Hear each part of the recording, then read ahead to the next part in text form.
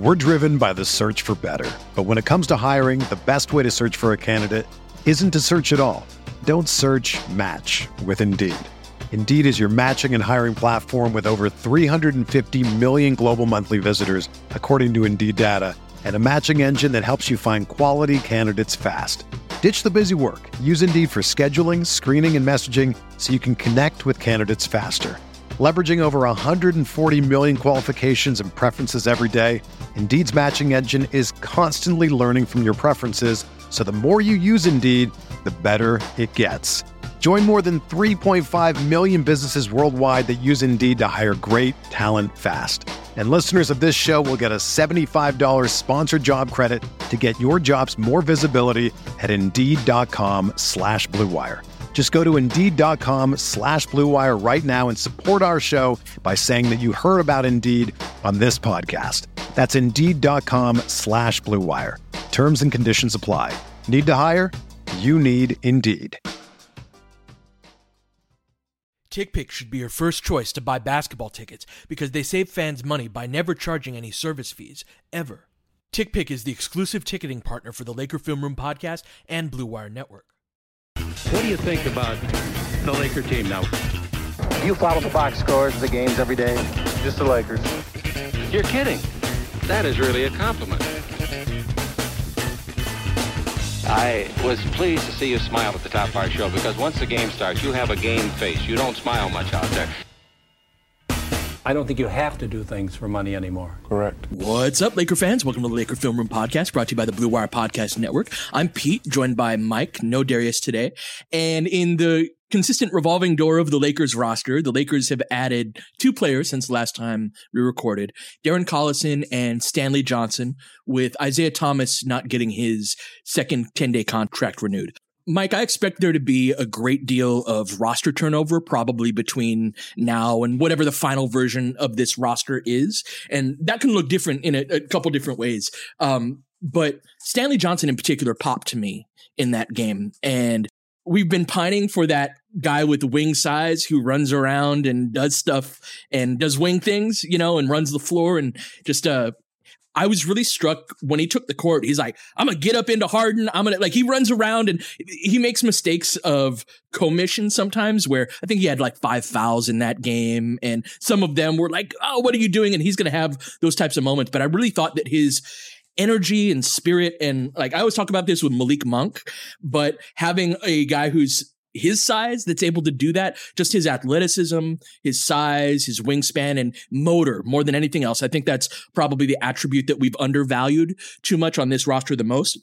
Just a guy who goes, and sometimes it's going to be dumb, you know, and sometimes it's going to have bad results. But I thought that his presence really illuminated kind of a deficiency on the team. Having him on the floor and it looking so natural, Mike, was something that really stood out to me.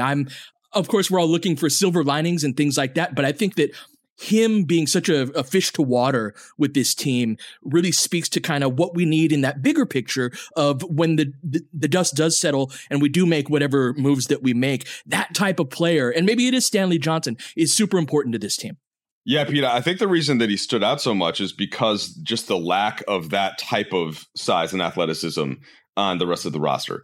Aside from LeBron, but LeBron is doing so many other things that just being a super huge wing athlete is not the thing that you're first focusing on with LeBron. And it comes out in other ways because with Johnson, the way that he's deploying that athleticism is for all of the things that aren't being deployed by the other guys for whatever reason. And it goes back to that conversation we've had all season long about the looking up and down the roster and trying to find the type of guys that can do those little things. And I say little, but they're big things, but in terms of role player things that really have to get done. And so the second that I saw him out there, it does kind of in your head, there's something that clicks in there. It's like, oh yeah, yep, this is why this wing player on the defensive end. And I think that the interesting part to get to now is there are going to be certain lineups where, like, he was better when Westbrook was sitting in some ways, because the lack of shooting that you're going to have, it's that whole story over again where, well, ideally you have a guy like that. And that's probably why Johnson isn't locked up in some long-term deal, right? Is that his offense and his 25-year-old athletic wing. That's something that is very valuable in the NBA. If he didn't have deficiencies, he'd be on a roster. Right. And so but for this specific roster, there is such a need for those athletic things that I think you can kind of, you figure out the other areas and say, that's fine. Especially because this is kind of part of your no Big Island thing to an extent. That's right. Since they're not playing. Yeah, he can basically be instead of DeAndre or Dwight, Stanley Johnson can be out there as the guy that's not going to shoot at all. That's just going to sort of set screens and run. And if he gets the ball in the corner and occasionally has to shoot, fine, but really just pass and kick and cut. Like, it's just there are certain lineups where you don't want to have that plus Russ and maybe somebody else. But I think that there are places where he can fit into the rotation right now and definitely help this team. One of my beliefs in this roster is the collective ball handling of the team. Now, we've had a lot of guys out that qualify as that, but the ability, we went on that huge run, right? We were getting blown out, and this has happened a few times where we've been down by a lot going into the fourth quarter, and then we go on some monster run of which the opponent letting their guard down, you know this, Mike, and you say this all the time, is this happens every night in the NBA, that type of thing develops. That said, I think that there's a broader theme that's developing in the absence of AD. The lineups that are playing well are basically the LeBron at the 5 groups and nobody else. We're getting killed when LeBron is not there. That said, having 5 guys on the floor, this is a big part of that run that I do take value out of, Mike, that isn't that, just the other team let their guard down type of thing.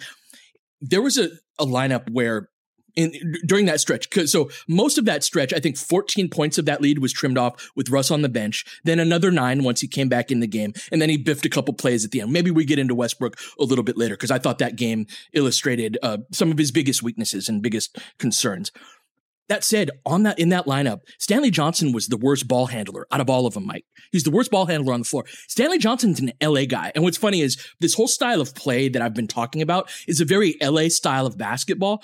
We'll get more into it later, but there's like Willie West at Crenshaw was a pressing, trapping, up-tempo team. It's a very Hooper style of play, and a lot of the guys that come from LA are Hoopers, right? The guys that can get their own.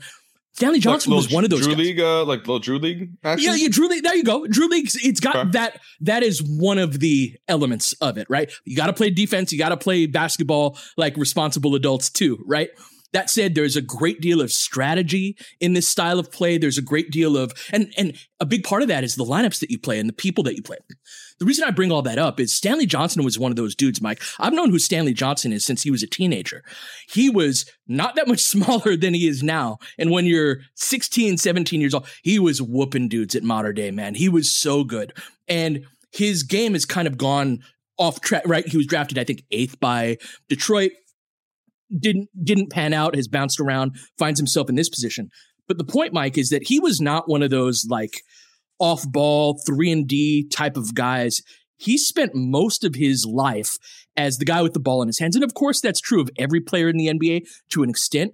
But Stanley Johnson can handle the ball. He had this one play where we kicked it to him on the perimeter. And he's certainly not a good three-point shooter, but he's also not DeAndre Jordan. You know what I mean? Like, he's a 30% three-point shooter. And there's always the point that you make of there's a difference between a guy who doesn't shoot them at all and a guy who shoots them poorly. It's just a whole different equation. So the ball gets kicked out to Johnson. I don't remember who was the drive and kick. He catches, doesn't even shot fake, but just goes to the basket and off of one dribble dishes it off to Melo for a dunk. And what it is there's this constant drive and kick sequence that when you have 5 guys on the court, it's like shot fake, dribble to the basket, get all the way to the rack if you can. If they step in front of you, you make that decision around the free throw line, kick it out to the three-point shooter, relocate to the empty spot so that the guy you kicked it out to has the same driving lane that you did. But it's this constant sequence in which Johnson, again, he's out of the league for a reason, but a big wing athlete that can also handle the ball, Mike. I think that's super important to maintain the overall integrity of what we do is really important. And so having just on-ball skills, one of the things I'm so interested about in what this team is torturously turning into is that that ability to handle the ball we're a 5-out team that's built around ball handling, where most 5-out teams are built around shooting. So that ability for multiple guys to be able to handle the ball, I think, is super important within those small lineups that are starting to thrive. All right, so let me stick on this point and kind of follow up back to you and ask you a question about it. So if you've got in one of these theoretical lineups, the idea being if guys can handle, then the ball can't really get stuck in a certain part. So is there therefore a big difference between Malik Monk and Wayne Ellington in the sense where, like, if Monk catches it and you obviously have to close out to him, but then he can beat you off the dribble, whereas Wayne, you're going to close out to him and he can still, he can make a crossover and move it on. But like, is that a big factor there where it's like Monk plus LeBron plus THT plus, is that factor into your thinking? No, that's a great question. And I think speaks to a bigger part of this team is I think that we've got two different lineups, right? I wish Darius was here for me to say this, but I tweeted this yesterday and I've texted you guys some version of this, but like if Wayne Ellington's jumper wears a smoking jacket and reads classical literature, then Malik Monk's jumper can go on a 36-hour trip to Vegas and stay up for, 2 days straight and then show up to work on Monday. And like nothing happened. Okay. Yeah, exactly. Right. And but he's fine. Yeah. No hangover. No hangover. Yeah. He gets his job done. He's good at what he does. Like he didn't lose his stride at all. Wayne Ellington's jumper goes to bed at 9:00 at night. Right. Like listening to smooth jazz and all that. Malik Monk's jumper is up at 3:00 in the morning. So there's a whole spirit to that, and there's an upside to it, and there's a downside to it. But hold on. Pause. I need. Hold on. Let's take a break. Let's take a break, Mike. Let's throw it to break. Yeah, go ahead. Lakers basketball is finally back, and there's no need to exhaust yourself by searching all over the internet to find Lakers tickets anymore. Because TickPick, that's TickPick, is the original no-fee ticket site, and the only one you'll ever need as your go-to for all NBA tickets. TickPick got rid of all those awful service fees that other ticket sites charge, which lets them guarantee the best prices on all their NBA tickets.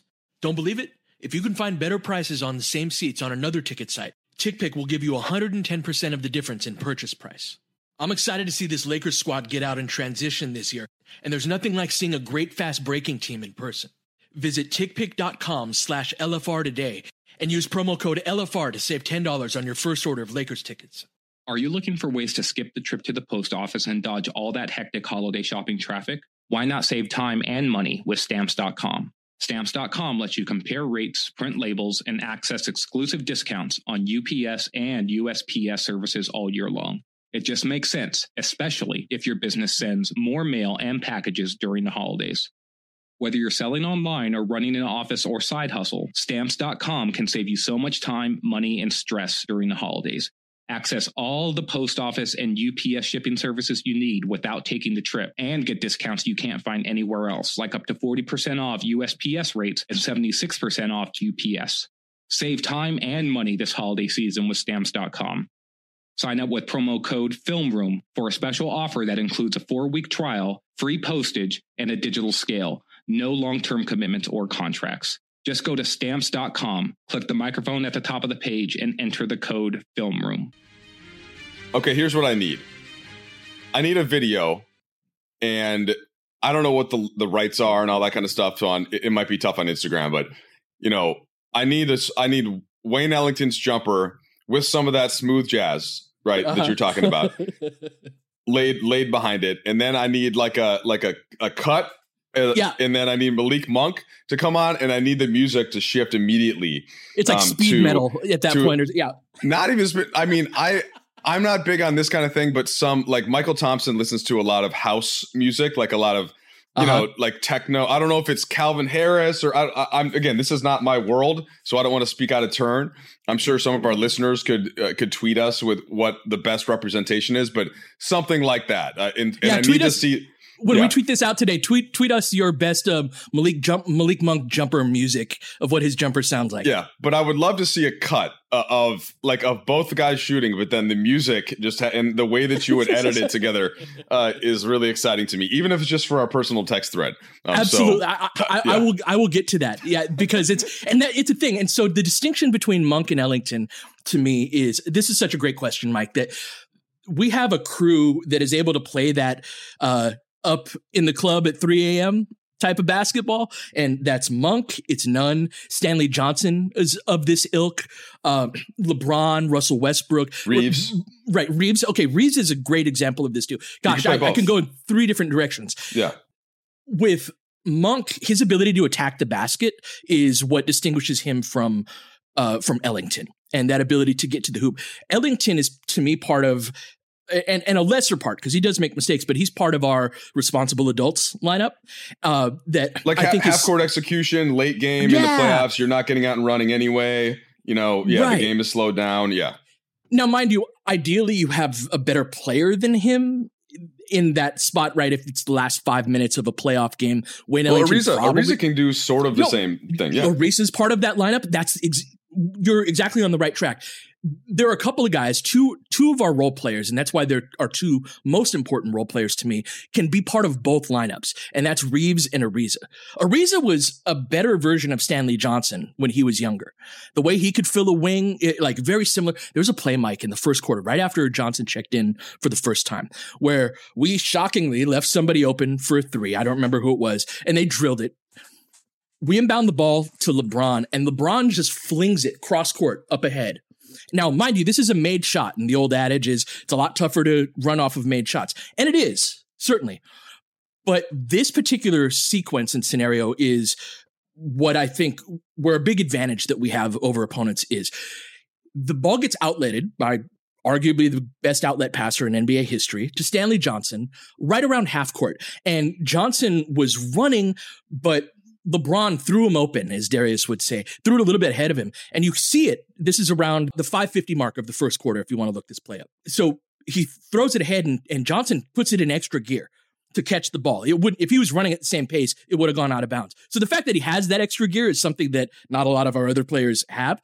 But when he catches it, Brooklyn's in transition defense, and they didn't defend it poorly. They got back because that's the scouting report against us. But that matchup in that moment was Stanley Johnson right around half court with the ball in his hands against a backpedaling Patty Mills, because that's who had responsibility on that size. And Johnson caught it and has the ball handling ability to be like, I'm just going to drive to the basket. Mills, it was a block charge 50-50 call that we ended up getting our way, and Johnson shot 2 free throws. There are going to be mistakes that come out of moments like that, but having those guys that can run and exploit athletic deficiency in space, I think the collective of Johnson and Monk and Nunn, even though we haven't seen him, Nunn is this type of player that can operate at that high rate of speed in the open court. I think that open court play is something that we really need to emphasize as much as possible while being able to have those responsible adult lineups, Mike. And so the couple of guys that can play in both are great, but most of our role players are one or the other. And I also think that while I'm on board with all that, I'm thinking while you're describing it, well, man, it's almost January. We don't know which of these guys are going to continue to be available. Like, it just stinks to think about this Lakers season in this context, where all of these possibilities and ideas, like, it would have been great to go through a training camp with a bunch of practices and some preseason games, and then kind of get into some kind of a rhythm, and then understand what the identity is, and then so I'm just wondering how they shape shift with what they have right now, and adding Stanley Johnson in. So that means somebody else is going to be out. And so Bradley didn't play last game. Does that mean, is he out? Like, does Johnson just get that roster spot because that's the one non-guaranteed deal? Then if you're not able to play either of your actual bigs, legit minutes, so then what happens? Do you have to get another big? So there's still so much that they have to accomplish. And in the meantime, Pete, and maybe we can I could tease this for later because we're not quite done with this segment, but looking at that, how the Western Conference looks right now, maybe that's part of the saving grace, is that there's a bunch of teams that are a mess, and in essence, you somehow, even though it's almost January, you still do have some time to figure this out before you try to make a run. It's just complicated. And this season has been very, very complicated for a number of teams, no more so than the Los Angeles Lakers. Yes. We also made it a little more complicated on ourselves as well. There have been some own goals along the way.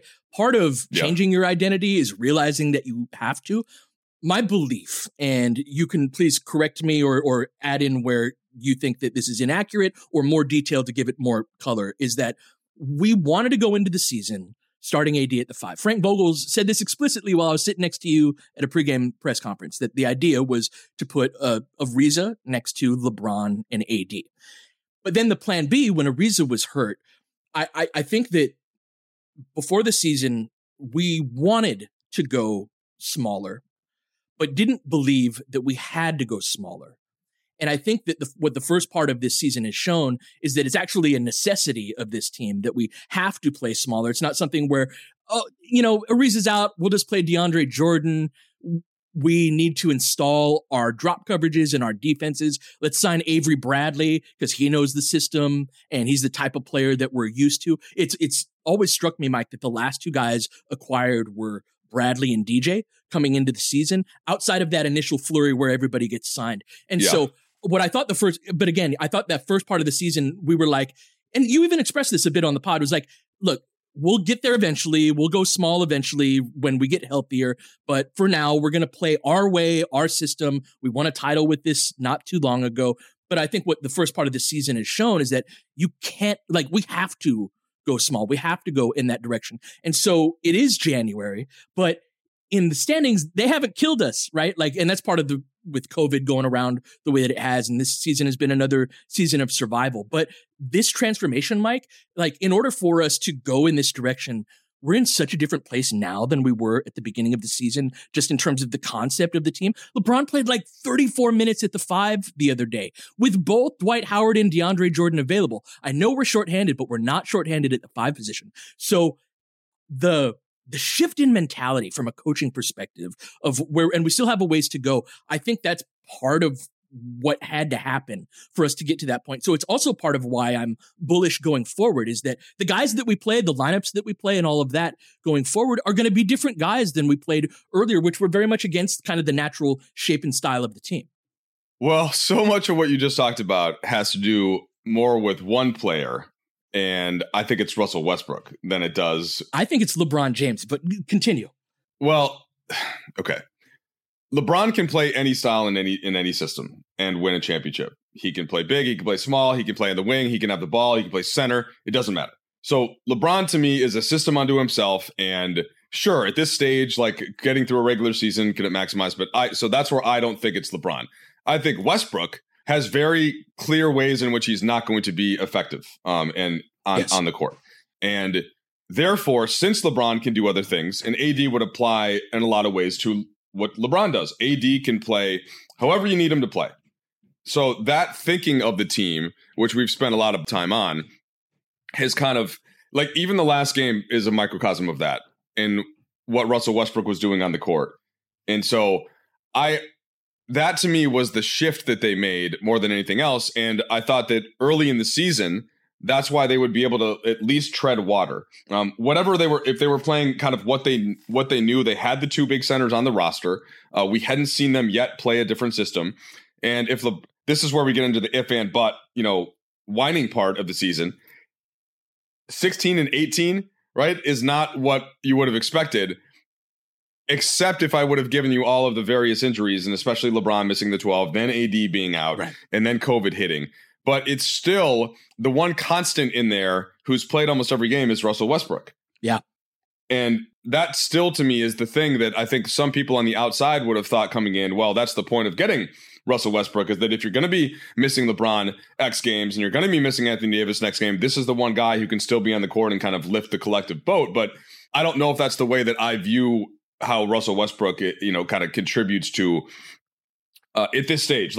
To me, it was really more about being that clear third guy and trying to find a way to complement LeBron and AD. But yet the way that some people are looking and expecting is that he's going to be the one that can change the result of a team on a nightly basis. So that's a whole thing on Russ basically. But and I don't mean to neuter the point down to it. But it's all tied together. It's all tied together, man. Let's take another break and come back and talk some Russ. We're driven by the search for better. But when it comes to hiring, the best way to search for a candidate isn't to search at all. Don't search, match with Indeed. Indeed is your matching and hiring platform with over 350 million global monthly visitors, according to Indeed data, and a matching engine that helps you find quality candidates fast. Ditch the busy work. Use Indeed for scheduling, screening, and messaging so you can connect with candidates faster.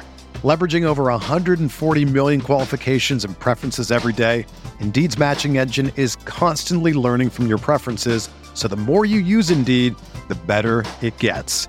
Join more than 3.5 million businesses worldwide that use Indeed to hire great talent fast. And listeners of this show will get a $75 sponsored job credit to get your jobs more visibility at Indeed.com/Blue Wire.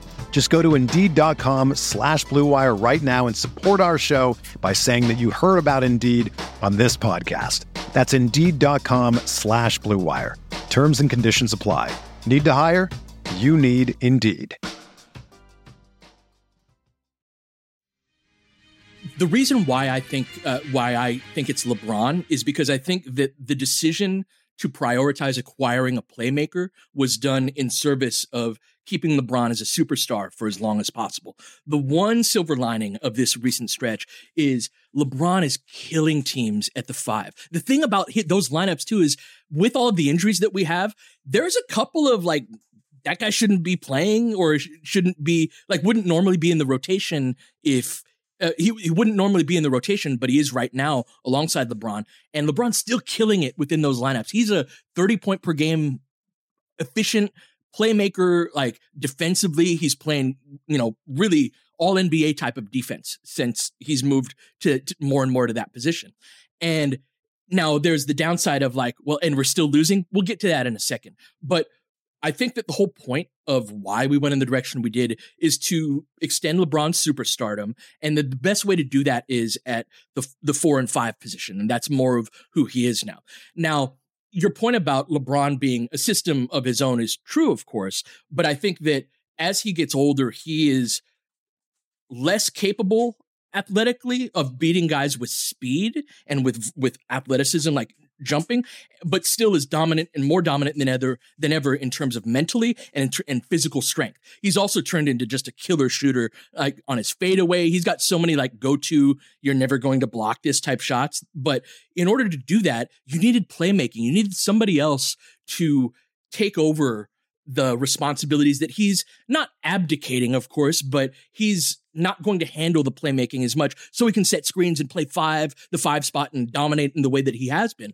So then it's a question of who do you acquire? We can't talk about players around the league, but we landed on Russell Westbrook. So we say we're going to get a playmaker. We just Russell Westbrook's the guy that's available. But like you said, Mike, he comes with all sorts of, he can do this, he very much can't do that type of decision. So in that way, I would argue that LeBron is the person that catalyzed the decision to go bigger or to go smaller as a group. Russ is the guy who made it so that we have to. If we had a guy who was a pull-up jump shooting threat or a guy who was that people didn't just leave alone on the perimeter, Mike, that could hit threes and all of that, the 2 big lineup, that would have been much more effective, right? And so that's kind of the distinction that I make there. But then in a game like Brooklyn, Russ was frustrating. And I think that what you were saying before the break about the third option thing has been really true. He's played in every game. He's been the one guy that's been available. But with LeBron missing so much of the first part of the season and AD out now, the times where Russ has actually been the number 3 guy have been few and far between this season. And when he has to be the number 2 guy next to a better player or the number 1 guy surrounded by vet minimums, I've thought his play has really dropped off since AD went out. And it speaks to the idea that he needs to be either the second or third best guy on the floor to really thrive. And the data backs this up too. But when he moves into that number 1 or number 2 role, Mike, a lot of his deficiencies, like it's not going to work for the same reason it's never worked when he's played that role. That's a really good way to frame it. So that was part of our whole Russell Westbrook kind of podcast series that we did in August or whatever it was. And the concept was almost all with LeBron and AD healthy that we were discussing it. Because when those guys are out there and what the defense has to do to account for them leaves all of these holes for somebody with athleticism to take advantage of. But when they're not, and so basically, like, think about how the Lakers played the Rockets when it was Westbrook and Harden in that playoff series. And they were basically just content. Russ, you shoot whenever you want to. we're gonna come and help at the rim on you some, but Westbrook isn't the best finisher at the rim. And that was the thing that we saw the most in that Brooklyn game, is that he was getting in there, but he's going so fast, and he doesn't have that sort of kind of slow it down and just make sure that you finish whatever way. He's kind of rushing to get it onto the glass. And when you do that, you guys probably know from just playing pickup yourself, like if you don't have that one element of slowdown, which LeBron does brilliantly, by the way, like once LeBron gets to the rim, his body almost pauses for a second, and then he, with his hand, will sort of lay it in. He knows how to decelerate. Deceleration is so important in basketball. And not a lot of, And especially to finish, right? Especially to finish. That's when you need the deceleration. So it's just like, that's always how Russ has been. Russ has always been Russ. So when people are like, oh, I can't believe, like, this is what Russ has done. Yes. And he's also had the same shot selection for most of his career. But when LeBron and AD are both on the court, there's just not enough of the ball, almost period, for him to get into those layers of the shot selection where it becomes especially problematic. And that's all of the stuff that we're seeing right now. And it also, on the defensive side of the court, I think those are the parts where, there are the memes were going around in some of the videos, right? Where he just got caught ball watching Patty Mills. He got ball watching while Patty Mills relocated to the corner, and Russ is just sort of staring at the ball and not going out to cover Mills, who, of course, was just absolutely brutalizing the Lakers at that point. So those are also things that have just happened. This is what the Russell Westbrook experience has been, throughout his career. So it's just, those are the parts of that game being the microcosm and not having Davis out there or LeBron out there. And then the last point I guess I would make, Pete, was just that, without getting too much into specific salaries, but the way that Russ is being paid does mean that the rest of the roster is going to have some limited options, as opposed to, like what LeBron and what AD are getting. But you're basically left with all the vet mins, and then your mid-level exception, which Kendrick Nunn has not played yet, and then Taylor Horton Tucker, essentially. So that's a lot of different stuff, but it's just this has been part of the Westbrook experience, and all of the theory that we talked about had the two stars next to him, and that hasn't been the case for a lot of this season. And I think that's part of why we're seeing what the struggles have been. There's so much meat on that bone. You hit so many really important points. I want to start with his finishing. The way that I look at Russell Westbrook's finishing is that there is a trade-off between volume and efficiency that happens as a function of how fast he's going, right? He creates layup opportunities that other players do not create. And he creates a volume of them that other players do not create. Within the finishing of that, now there's a couple of good things that come from that, a couple of bad things that come from that. The good things is that he creates, and this is one of the biggest reasons that I think highly of him as a player, is he creates a lot of cheap points. There are a lot of situations where he'll drive down that left side and veer into the paint and it's like a 1-on-3 situation. But because his man has his hips turned and someone else is still, getting organized, finding their man, he just gave us an easy 2 points. And they're the type of points during the game that it's just another play type of thing. It can kind of fall back into the wallpaper, but these are really important moments in the game. And so the volume of that, to be able to get 9 layup attempts in a game, is important. Now, he finishes those at about a mid-50s type of clip, and that's really bad, Mike. And that's part of, to go along with the deceleration and going too fast. I think he has small hands, too. When I watch him, there are so many plays where he's cupping it with one hand as he goes up, and then when he turns it over, he'll miss dunks. He'll, dunk it, and it'll go, across the rim. I just don't think he's got big enough hands to... if he had bigger hands, it would skyrocket his finishing percentage. So the ball will slip out of his hands. But my argument is that it's not a matter of finishing. It's not a matter of comparing how guys finish layups. It's relative to, from a statistical basis, it's relative to what would you get on a normal play. So if Russell Westbrook driving to the rim to get a layup is going to get you 2 points 57% of the time, that's a 1.14 points per possession. Now, compared to somebody else shooting a layup at 70%, that's obviously better. But if they're only getting 2 per game, give me the guy that's going to shoot 57% on 9 attempts per game. But then it becomes really frustrating when he has his 3 for 9 night, where he does not finish well or at that 50% type of range. So that's kind of where I'm at on that particular element. Yeah, I thought the first point that you made there was so smart, like the way that the volume of it, and eventually that still being a more efficient option, like Westbrook driving to the rim, like the fact that he can get there so often in that gift. And it's part of also why it's like his mistakes are so loud that we do focus less on the 6 other times that he gets to the bucket and either lays off a nice pass, right, or finishes himself. So it is an important thing to lay out, and I'm glad that you did that. Where I want to take this, if we can, and before we get out of here, is so the Lakers are going to be without Anthony Davis for a while longer. LeBron who's about to turn 37, has had some pretty significant usage, even though it's coming at the center spot, and teams have absolutely no answer for him there. And he's scoring more, he's assisting less. But this right now, to bring this back to Russ, this is the Russ that we're going to get for the next month or so. It's not going to change. It's not going to suddenly become a different player. Maybe that can evolve some once Anthony Davis gets back, but then I think that's even going to be trickier because Russ is going to be used to playing a certain way. So what I think's part of the saving grace of this season can be is what we alluded to earlier, in that the whole Western Conference is kind of a mess. Taking out Golden State and Phoenix, who, by the way, are just getting started on their run from COVID. Now, they have enough of a cushion, and they have enough other players where like they're going to be fine. They have, other than Utah, they've got 8 fewer losses right now than Memphis, than the Clippers. In fact, it's 10 fewer losses than the Clippers and the Nuggets. But Paul George is going to be out for a while. Like, the Clippers are in some trouble. The Nuggets are just holding on for dear life with Jokic playing the literal best statistical season of all time right now, barring some like wilt years. Dallas has Luka out and is kind of a mess. Minnesota just entered their COVID situation. The Spurs have actually been really good lately, and yet they're 14 and 18. So they're like that range still, Pete. They're the 4 seed. Like, Memphis has some distance already emerging there with 4 games in the loss column.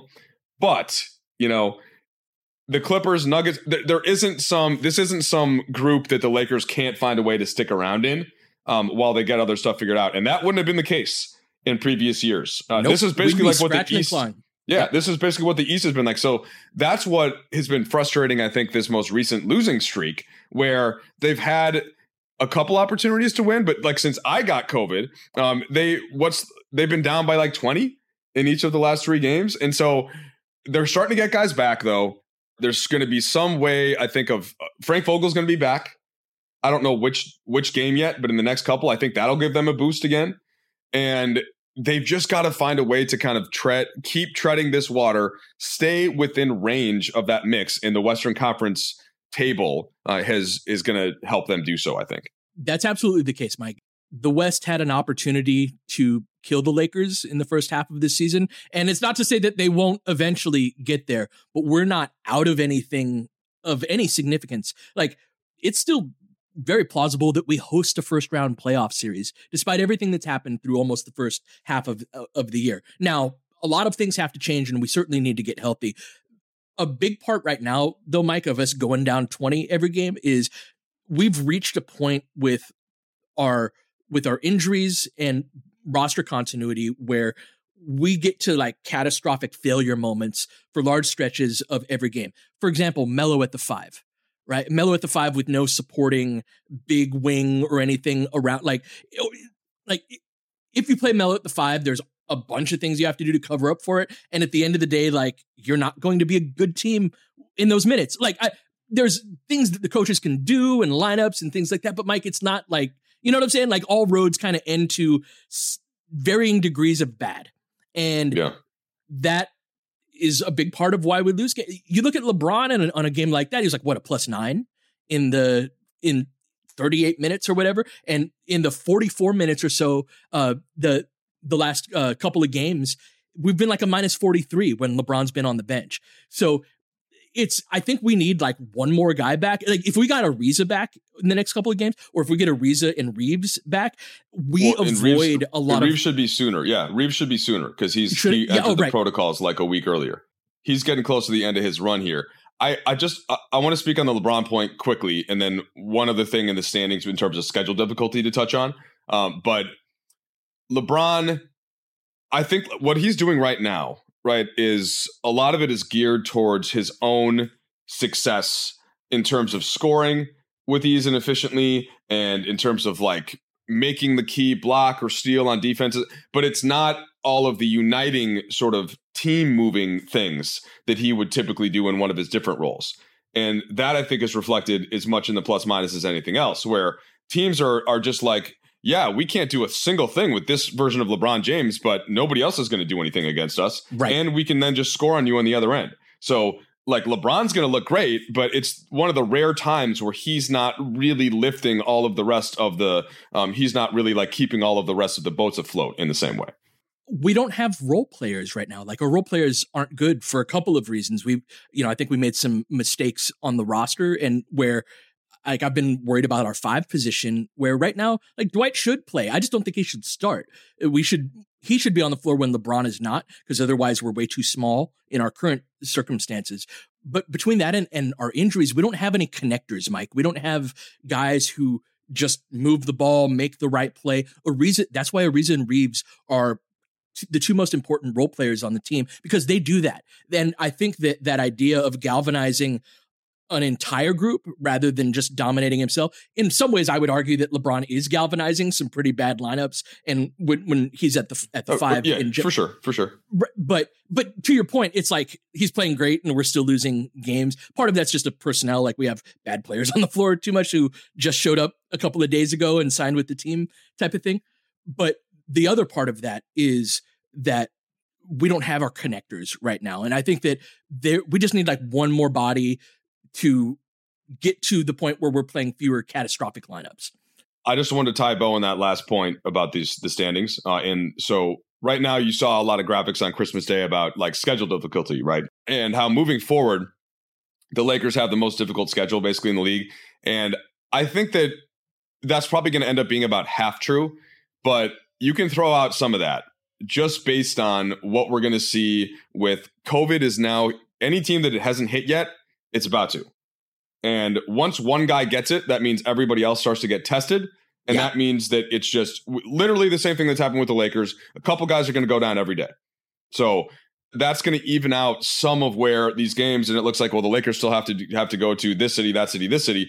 In the next 3 weeks, they may, since they'll be like Chicago and like Charlotte, they'll be about the first 3 teams, not Boston soon, like Toronto soon, where those teams are going to actually have all their guys back in a week.